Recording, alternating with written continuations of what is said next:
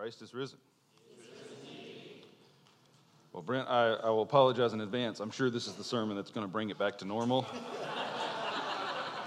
No pressure. It's good to be here. I didn't think I was going to make it. I had a series of unfortunate flight events. I flew back from Praxis Conference in New York City on Thursday and then flew here, and trying to get home and then trying to get back here, I had 5 consecutive flight delays or cancellations to deal with. So, sanctifying experience. I was telling Pastor Brent and Pastor Janice about it. This is the first time I've seen security have to be called because of how upset all of the customers were at the gate. So pray for Delta employees. And I just got notice. I'm supposed to fly tonight back to New York City for a conference, and I just got notice that this flight this afternoon is delayed. So apparently patience has not had its perfect work in me yet. So you can pray for me as well. And I'm starting to think that this is some kind of metaphor God is enforcing on me because of what I'm supposed to share today, which is about the difficulty and the complexity of our life with God. So it's hard for me not to wonder what's up with this. So let's. I should mention this too. Please pray for Pastor Jonathan. He's terribly, terribly ill, and he got sick on Thursday and has been kind of at death's door for a bit. He got some stomach bug or something, and I'm starting to be suspicious too that Pastor Ed, and Pastor Jonathan were supposed to be here with me this morning. Now they're both sick and couldn't make it.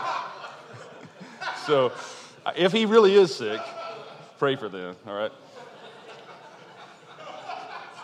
Let's jump in. Lord, thank you for this day. Thank you for opening up for us. We do pray for healing, not only for Bishop Ed and Pastor Jonathan, but for all in this world who are suffering today.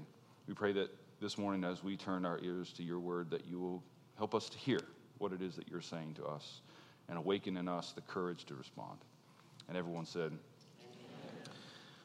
I think we're tempted to think of the Christian life as pretty neatly ordered, as relatively linear, laid out on a kind of perfect grid. If you do this, you get that. If you don't do this, then you don't get that, or you do get what you don't want. In some ways, I imagine it like a child's puzzle. You know the puzzles that you first give to or the grandparents first give to children, where they have the pieces you pull out, but then there's the matching picture. So you know, well, this butterfly goes here where the butterfly is painted in this perfectly cut butterfly hole, right? And there are only 3 or 4 options, and the child is quickly catching up to it. I think many of us have been given a version of the Christian life that's basically like that.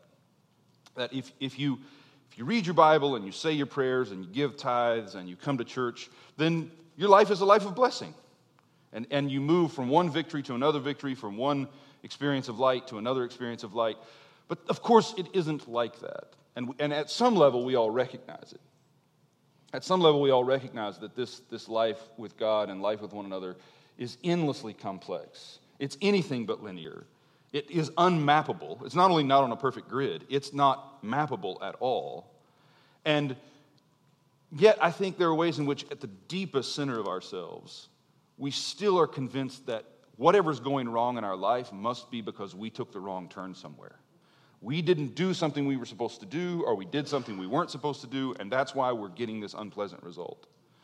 And you may or may not be surprised to know that as a pastor and as a teacher, I get this all the time from people. And often it's people who are sophisticated enough to realize, I know this isn't true, but this is what it feels like to me nonetheless. Why is all of this happening to me? Because I don't see how I deserve it. I don't see how I've done anything that should lead to this. And so what I want to talk a bit about this morning is how just unmappable, how awkward and bizarre and strange and unpredictable our lives with God really are. And hopefully in ways that can settle down into the center of us and help us face this complexity, face the difficulties of our life with some calm and some peace. You see this over and over and over in Scripture. I mean, of course, you do have Scriptures like Psalm 1 that says, blessed is the man who walks in this way, He's like a tree planted by the rivers of water, and cursed are those who walk in this way. And if you just see those scriptures, it seems like it's pretty straightforward. Righteous people lead lives of blessing and live lives of peace, and unrighteous people live lives of difficulty and end in damnation. But of course, Scripture has a lot more to say than that. And even those seemingly straightforward texts become more complex the more closely you read them. Let's start with Isaiah 65. When I turned to the lectionary this week and started reading through all the texts that are available, Old Testament texts, Psalms, Gospel, and Epistle texts, they all speak to this. I'm not going to read all of them, but I want to just read a bit of them with you. Isaiah 65, verse 1. I was ready to be sought out by those who did not ask, to be found by those who did not seek me. Now, think about how strange that is. I was ready to be sought out by those who did not ask, right? Now, we've all grown up hearing, seek and you will find, knock and it will be opened. And here's God saying, I was found by people who did not seek me. They stumbled into God in some way. They weren't seeking God, and yet there he is. I said, here I am, to a nation that did not call on my name. And so what he's picturing is, on the one hand, the Gentiles who are not seeking God, they're not pursuing God, they're not desiring God, and yet they end up in relation with God.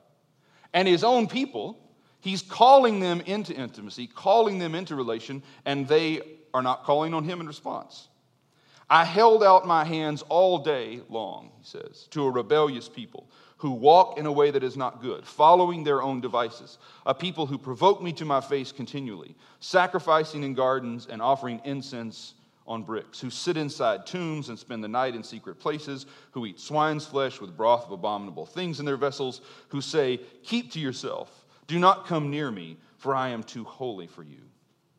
These are a smoke in my nostrils, a fire that burns all day long. God hates self-righteousness more than anything. He hates this holier-than-thou attitude more than we could.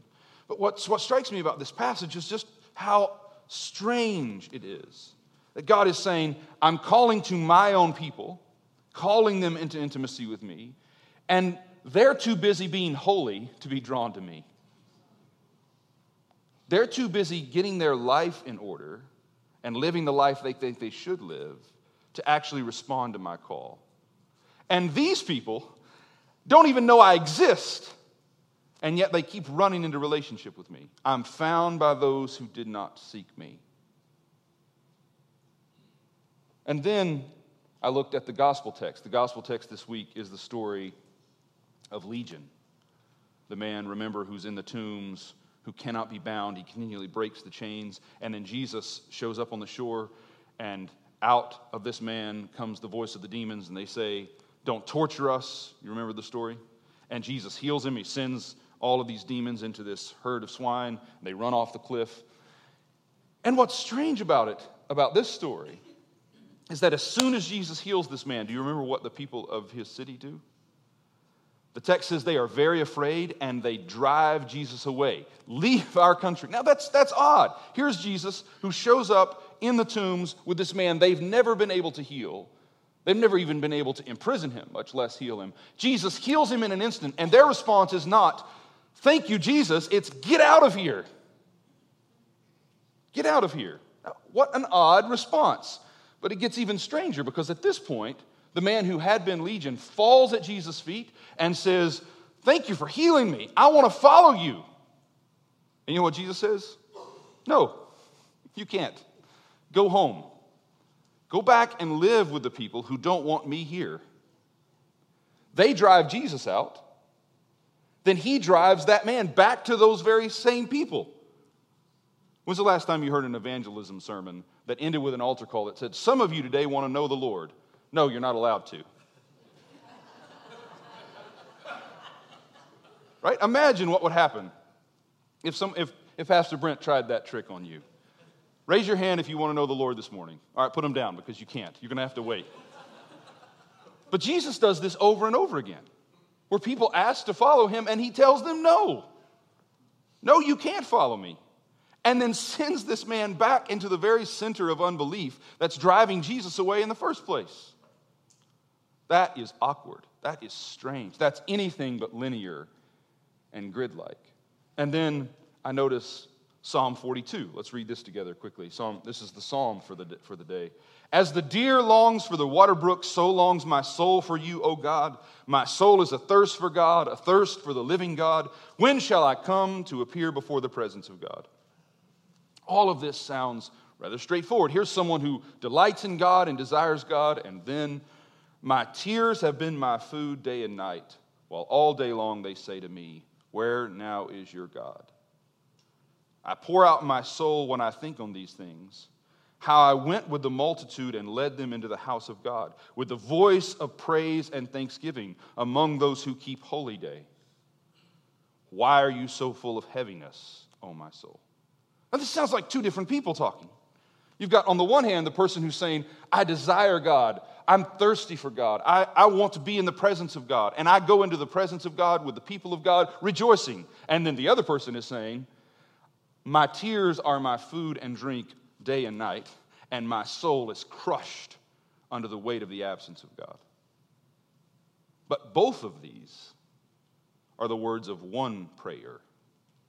At the same time, I desire God, and I come into the presence of God with rejoicing, and I am weeping because God has abandoned me, and I'm crushed by the sense of loneliness. Both are true at the same time. That's what a life of faith really looks like when you push past all the veneers. That at the same time, I'm rejoicing in the blessing and the nearness of God and lamenting the absence of God and my brokenness in that absence. At the same time. On the one hand, everything is flourishing and full of life. And on the other hand, in this dimension of my life, it's darkness and cold. This relationship seems to be right. It seems to be full of the life of God. And this relationship is dark and threatened with all kinds of poison. Both are true at the same time. That's not mappable. How do you say all of that at once? How do you name all of that at once in ways that make sense? Or think about the story of Elijah. This is another text for the day. You remember the prophet Elijah? He had this dramatic showdown with the prophets of Baal, and God has shown up and vindicated him. Fire has come down from heaven and consumed the offering. And then the aftermath of that great victory, Israel says, God, he is God. But then Jezebel says to Elijah, I'm going to kill you. And he runs into the wilderness afraid. Right? And again, you get this sense in which that's not how the story's supposed to go. The movie ends right when God says, I vindicate you. It doesn't continue into the part of, now that you've won this great victory, your life is in danger. But that's what happens with Elijah. He runs into the wilderness. He's alone. It says he lies down under a broom tree and says, I am ready to die. No one ever tells you about this part of the Christian life, right? That after some great blessing, what comes immediately afterward is this sense of abandonment and overwhelming loneliness. And the angel keeps waking him up and say, eat and drink, you've got a long journey ahead of you. And finally he gets up, he eats and drinks, and he travels for 40 days, and he goes back to Mount Sinai, back to the very place where this story with Israel started. Not just Elijah's personal story, the story of Israel. And he goes into a cave on that mountain, and God says, what are you doing here? And I love Elijah's response. He says, I'm here because I have been zealous for my God, and I alone am faithful. Anybody else want to witness to that? You feel like you're in a cave on the mountain, and God's like, what are you doing here? Well, God, I'm here because I've been serving you well, and I'm the only one serving you well. And look where it got me. Right? And then this is what leads to the story we've all heard so many times. The word of the Lord says, stand out on the mountain, and the Lord will pass by. And so the prophet steps out on Mount Sinai, the place where all of this starts with Israel, and there is a great wind that shatters the rocks, and then an earthquake, and then a fire. And each time it says, but the Lord was not in the wind. The Lord was not in the earthquake. The Lord was not in the fire. All of the things that happened at Sinai. In the beginning, there was a wind, there was an earthquake, there was fire, and the Lord was in it. But now, Elijah's on the same mountain, And there's an earthquake, a wind, a fire, and the Lord is not in it. And then we get what the King James calls the still small voice, which is probably better translated as absolute silence. Absolute silence. And the way you always hear this text taught or preached is that God shows up and he shows Elijah that Elijah really does belong, that Elijah really is in the center of God's will, that Elijah can trust at what God is doing, that still small voice calms him. But that's not what the story actually says. Do you know what the story actually says? So God passes by in this silence, and then he asks the question again, Elijah, what are you doing here? And Elijah says, I'm here because I have been zealous for the Lord my God, and I alone am faithful. He says exactly the same thing he had said before he encountered God in this way. The point of the story is, God shows up for Elijah, and it doesn't change Elijah's perspective at all. Now, no one ever preaches about this. No one ever tells you, let me lay hands on you. Let me anoint you with this oil that I have from an olive tree in Israel. And I'm going to lay hands on you, you're going to fall out in the Spirit. And when you wake up, nothing's going to be different at all.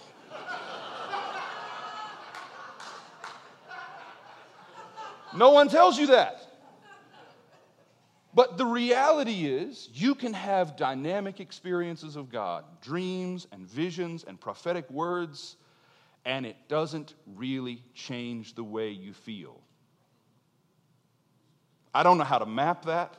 I don't know how to make sense of it exactly. Sometimes there are breakthrough moments that really seem to change things. And sometimes those breakthrough moments come and they don't seem to change anything at all. So what do we do?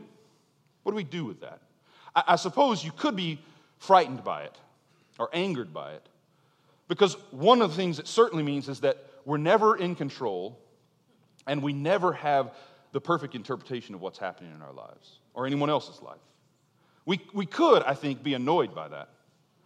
But what I would want to suggest is, what if instead of resisting it, what if instead of being angry that it's not simple and not mappable, what if we just leaned into that a bit and accepted it as a gift in some way? And this is exactly what I think Paul does, the Apostle Paul, who I think, as well as anyone ever has, understood the awkwardness and the strangeness of the way God works in our life. And instead of resisting it, he embraced it as this engulfing mystery of God. And I think we learn 3 lessons from Paul. We're going to read a text together in just a moment. I think we learn 3 ways that Paul responds to this kind of awkwardness and bizarre complexity of the Christian life. The first is that our judgments are always only provisional. That we have to make judgments about ourselves and about other people, but we have to make those judgments knowing that it's not the last word. That there is one who judges us, and that is Christ, and we just make judgments that are open to his judgment. We have to make a call. We have to say, it seems to me this is true, but I know one who knows the truth, and when he speaks, I'll give up my judgment. I think there's a disease right at the heart of our culture, that we trust our opinions too much. Now, we all have opinions, and we have to have opinions. Part of being human is to have opinions, but we think our opinions are actually trustworthy. But they aren't. Listen, your opinions and my opinions are just that. They're opinions. They're like kind of physical responses.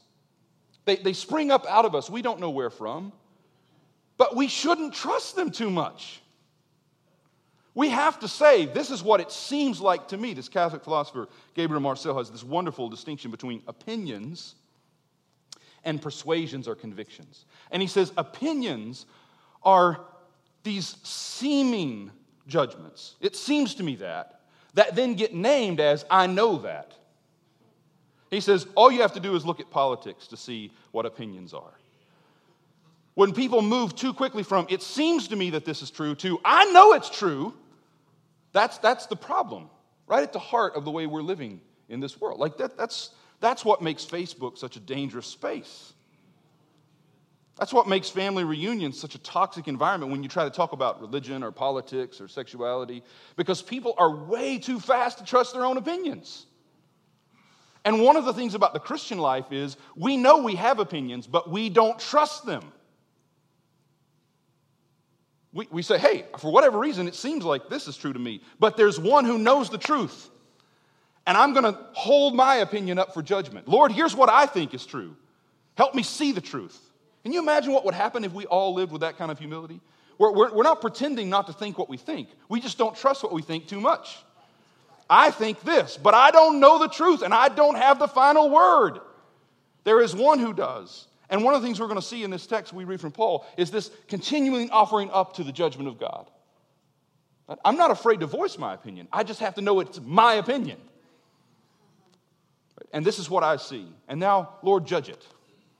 Make it right. I make a provisional judgment. The second thing we see is that there is this confidence, this trust in the unbreakable goodness, the relentless love, and the infinite creativity of God.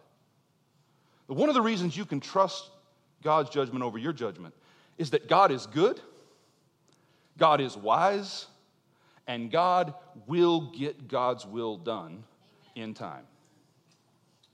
And when you know that, know that in your bones, you don't have to be afraid. That when all is said and done, the one who gets the last word is the one who loves us into being and holds us in being in that love. How could I be afraid when the one who has the last word about me and about you and about everything is the one who is infinitely, infinitely creative and loving? What could I possibly fear? And then finally, what we see in Paul, I think, is this readiness to throw ourselves into the work of sharing with God in bringing this goodness to bear in the world. Taking some responsibility for what's happening in the world now. So we make provisional judgments, we trust the infinite creativity and goodness of God, and then we throw ourselves into the work of bringing that hope to bear in the world. So our neighbors and our enemies and strangers can sense some of that peace that God offers us in the midst of all this brokenness and complexity. So with that said, let's look at this text. Romans 10 and 11. Romans 9 to 11 are the parts of Romans that Protestants typically have avoided for the most part. Like, we love reading Romans 1 to 8. And then we get to this Romans 9 to 11 stuff, at least Protestants in my tradition, because this is all, Jacob have I loved, Esau have I hated. If I make some vessels to wrath to destroy them, what is that to you? God is the potter, you're the clay. And we're all like, I don't think so. We'll leave that to the Calvinists. Right? So we'll just give them that portion of Scripture. And so we just kind of skip a large portion of Romans 9 to 11, or we read it as something different from Romans 1 to 8 at least. It seems like its own kind of treatise. But what I would want to argue if we had 6 or 7 hours, and it is Father's Day, maybe I should indulge myself, is that actually Paul is doing something astounding in Romans 9 to 11, and that is he's trying to trace the untraceable ways of God. And what he essentially does is he overwhelms you with the complexity of it. That Paul essentially starts drawing all of these moves he sees God is making until you're finally like, stop it, Paul, it's too much. Because he's trying to impress upon us this way in which we have to ultimately trust that God's ways are not our ways, not because God isn't good and we thought he was, but because God's goodness is too much for us to take in. And so all of those frightening texts about Jacob have I loved and Esau have I hated and vessels of wrath fit for destruction, Paul actually is up to something very hopeful in grappling with these texts. We're not going to read all of them, but we are going to jump in Romans chapter 10, verse 9, which I think makes this point remarkably well for us. Romans 10, verse 9. If you confess with your lips that Jesus is Lord and believe in your heart that God raised him from the dead, you will be saved. For one believes with the heart and so is justified, and one confesses with the mouth and so is saved. And the Scripture says, no one who believes in him will be put to shame. Now, this is one of those verses that we've had given to us as if it's neat and linear. You do this, God does that. You confess, you believe, you're forgiven, you're saved. But that's not at all what Paul is doing here. For one thing, the salvation that Paul is talking about here is not something that's given at the moment of belief, but something that the moment of belief opens you up toward. We know this because later in this letter, in a passage we're not going to read this morning, he says, now is your salvation nearer than when you believed. Now, in the little child cutout puzzle that we've received, it's confess, believe, you're saved. And so we do things, we ask, like, how many people got saved at that event?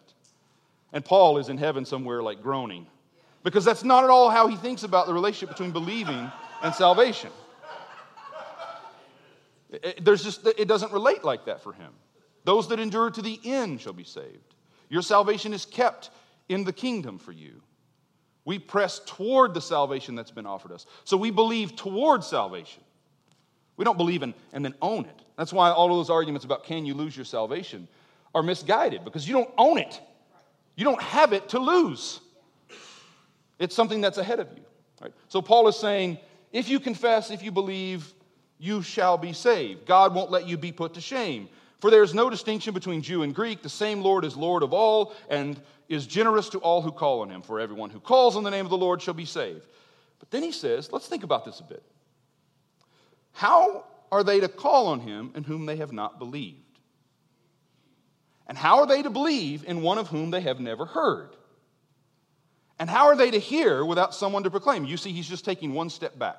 He's saying, all right, if you hear and believe, well, then how did you hear? Well, somebody told you. Well, how did they know to tell you? Well, somebody had to send them, right? How do they believe in one whom they've never heard? And how are they to hear without someone to proclaim him? And how are they to proclaim him unless they are sent? As it is written, how beautiful are the feet of those who bring good news. Now, my guess is you've always heard this, again, as pretty straightforward and neat. That God calls people to proclaim the gospel because when the gospel is proclaimed, people hear it, and when they hear it, they believe it. When they believe it, they confess it. When they confess it, they are saved. Right? 1, 2, 3, 4, 5, 6, Yahtzee, right? Like you're there. But notice what Paul does. Not all have obeyed the good news. For Isaiah says, Lord, who has believed our message? So faith comes from what is heard, and what is heard comes through the word of Christ. And almost always we stop right there because we like our puzzle. Notice Paul's next question. But I ask, have they not heard? For their voice has gone out to all the earth, and their words to the end of the world. Again I ask, did Israel not understand? Moses says, I will make you jealous of those who are not a nation. With a foolish nation I will make you angry. Then Isaiah is bold to say, I have been found by those who did not seek me. You realize this whole passage about confessing and believing and being sent and hearing the gospel, Paul sets it up to tell you it doesn't work that way? Don't throw stones at me. As the preachers say, this isn't me, this is the Bible. He sets it up to say, it doesn't work like that because Israel heard. Over and over and over and over, God sends prophets to Israel. And they don't believe. They understood. They heard. They had prophets sent to them, but they didn't believe. And then these people who were not seeking God found him. Now that's disorienting.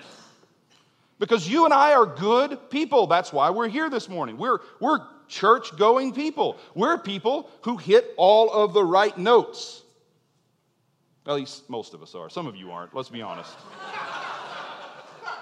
You're here because it's Father's Day, or you're so hungover from last night you didn't even know you were coming to church this morning. Right? So I'm kidding. But seriously, this is disorienting. What do you mean, Paul? And then he just keeps making it worse. That's the thing about prophets. Like, it gets bad, and you complain, and then they just tighten the ratchet more. Isaiah is bold to say, I have found by those who did not seek me. I have shown myself to those who did not ask for me. But of Israel, he says, all day long I've held out my hands to a disobedient and contrary people. And then he asks another question. Chapter 11, verse 1. I ask then, has God rejected his people? So he says, all right, so we've got the situation. The Gentiles have stumbled into relationship with God, and Israel has rebelled and turned away from God. So does that mean God loves Gentiles and not Jews? Not quite. By no means. I myself am an Israelite, a descendant of Abraham, a member of the tribe of Benjamin. God has not rejected his people. whom he foreknew. Do you not know what the scripture says of Elijah, how he pleaded with God against Israel? Lord, they have killed your prophets. They have demolished your altars. I alone am left. Here's another scripture that we read today. I alone am left, and they are seeking my life. But what is the divine reply to him? I have kept for myself 7,000 who have not bowed the knee to Baal. So too at the present time, there is a remnant chosen by grace. But if it is by grace, it is no longer on the basis of works. Here's what Paul is doing. That Israel for so long thought they were the chosen people of God. And then the moment of truth came and they rejected Christ, and these Gentiles who they thought were rejected embraced him. But now it looks like we've just shifted from Israel to the Gentiles. The Gentiles have just replaced Israel, but Paul says not so quick. Not so quick. Because God doesn't abandon what he starts work with. And just like there was a case where during Elijah's day there were 7,000 faithful Elijah knew nothing about, just so in this day there are all kinds of faithful Jews that you know nothing about. And so what Paul is doing is he's telling you, don't trust your judgment too much. Elijah, you are alone in a cave and you think you're the only faithful prophet. But there are 7,000 others who are being faithful and you don't know anything about it. That's why we have to be careful when we say things like the church. What we really mean are some people I know who call themselves Christians, because we don't know what's happening in the church. There are always ways in which God is keeping his faithfulness and God's people are responding faithfully that I know nothing about. And I need to be humble enough to recognize just because I don't see what I want to see right in front of me doesn't mean it's not happening somewhere. Right? It's happening somewhere. And so Paul is saying, don't trust your judgment too much. So then, Israel failed to obtain what it was seeking. The elect obtained it, but the rest were hardened. Verse 11. So I ask, he's talking about Israel, have they stumbled so as to fall? By no means. But through their stumbling, salvation has come to the Gentiles, so as to make Israel jealous. Now, if their stumbling means riches for the world, and if their defeat means riches for Gentiles, how much more will their full inclusion mean? Now I'm speaking to you Gentiles. Inasmuch as I'm an apostle to the Gentiles, I glorify my ministry in order to make my own people jealous and thus save some of them. Now here's the logic. What Paul is saying is God calls Israel out of all the nations of the earth, and you know why he does it? Because he loves the Gentiles. And their unfaithfulness is what leads to the salvation of the Gentiles. Now hear me closely, because this is hard to map. He calls these people out. Their calling is to serve as priests and kings for all the Gentiles, all the nations of the earth. But they fail. But because God is God, their failure still brings about their salvation. Now, this is going to hit some of us as bad news. Those of us who are good at what we do. Those of us who think of ourselves as faithful. But those of us who don't feel that we're good at what we do and don't feel like we're that faithful, this is good news. Right? It is. Because it means, hear me, it means God's salvation in your life doesn't ride on the perfection of my ministry. That if I am faithful and I follow closely the will of the Lord, then I participate in one way in God bringing goodness into your life. But if I fail miserably, that doesn't keep you from the salvation of God. It changes the way that I participate. But it doesn't change the fact that God is going to take you as His. So whatever I do, God can use that to contribute to your good. Now what we both want, I hope what you want, certainly what I want, is I want to be faithful. But here's the good news. Even if I'm not, it doesn't mean that He's not faithful. Even if I fail, He's not going to fail. Even if I betray my calling, He's not going to turn away from you because of my failure. That's good news. And so Paul is saying, recognize God has brought the Gentiles in spite of Israel's failing. But then he takes it one step deeper and he says, and He brought the Gentiles in to provoke Israel to jealousy. Why? Because He wants Israel to see, hey, wait a minute, we were the people of God. Ours were the covenants. Ours was the law. Ours was circumcision. Ours was Sinai. Ours was the kingly reign of David. Why is the blessing on the Gentiles? So that what stirred up in them will drive them back to relationship with God. Because here's the secret. Everything God does is for the sake of everyone. Everything he's doing with Israel is because he loves the Gentiles. And everything he does with the Gentiles is because he loves Israel. Everything that he's doing in your life is because he loves the people around you. And everything he's doing in the life of the people around you is because he loves you. Always, in everything, God is at work from every possible angle, at every possible level, to bring about his purposes in the world. That's why it's not mappable. That's why it's not neat and linear, because it's an infinite God who in his infinite creativity is working at every level from every angle to bring about good in ways that fit our freedom. So that whatever I do, if I run from God, he meets me. If I run toward God, he's there for me. If I rebel, he uses my hard heart to turn others to him. And if I let my heart be broken and return to him, he provokes others to jealousy by my repentance. Whatever I do, he takes up what I've done and makes it redemptively good for my neighbor. That's why I don't have to be afraid. I'm almost done. So do not claim to be wiser than you are, brothers and sisters. Man, I want to get that tattooed right here on my head. Do not claim to be wiser than you are. Listen, I think 100% of our problems come from we think we know more than we do. Don't try to have all the answers. Do not claim to be wiser than you are, brothers and sisters. I want you to understand this mystery. A hardening has come upon part of Israel until the full number of the Gentiles has come in. So all Israel will be saved. It is written, out of Zion will come the deliverer. He will banish ungodliness from Jacob. And this is my covenant with them when I take away their sins. As regards the gospel, they, the Israelites, are enemies of God for your sake. But as regards election, they are beloved for the sake of their ancestors. For the gifts and the calling of God are irrevocable. If God starts to work on something, he's never going to give up on it. He doesn't walk away from projects.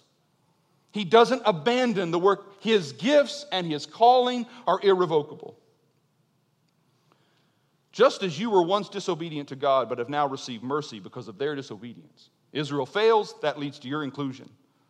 So they have now been disobedient, in order that by the mercy shown to you, they too may now receive mercy. For God has imprisoned all in disobedience, so that he may be merciful to all. So he delivers Israel out of Egypt, so Pharaoh will see that he's God. He loves Jacob so that Esau will recognize he's God. He loves Jacob because he loves Esau. He delivers Israel because he loves Pharaoh. Everything God does, it looks in our life like this is judgment and this is mercy. But in truth, it's all mercy. That the justice of God is the mercy of God having the right and last word.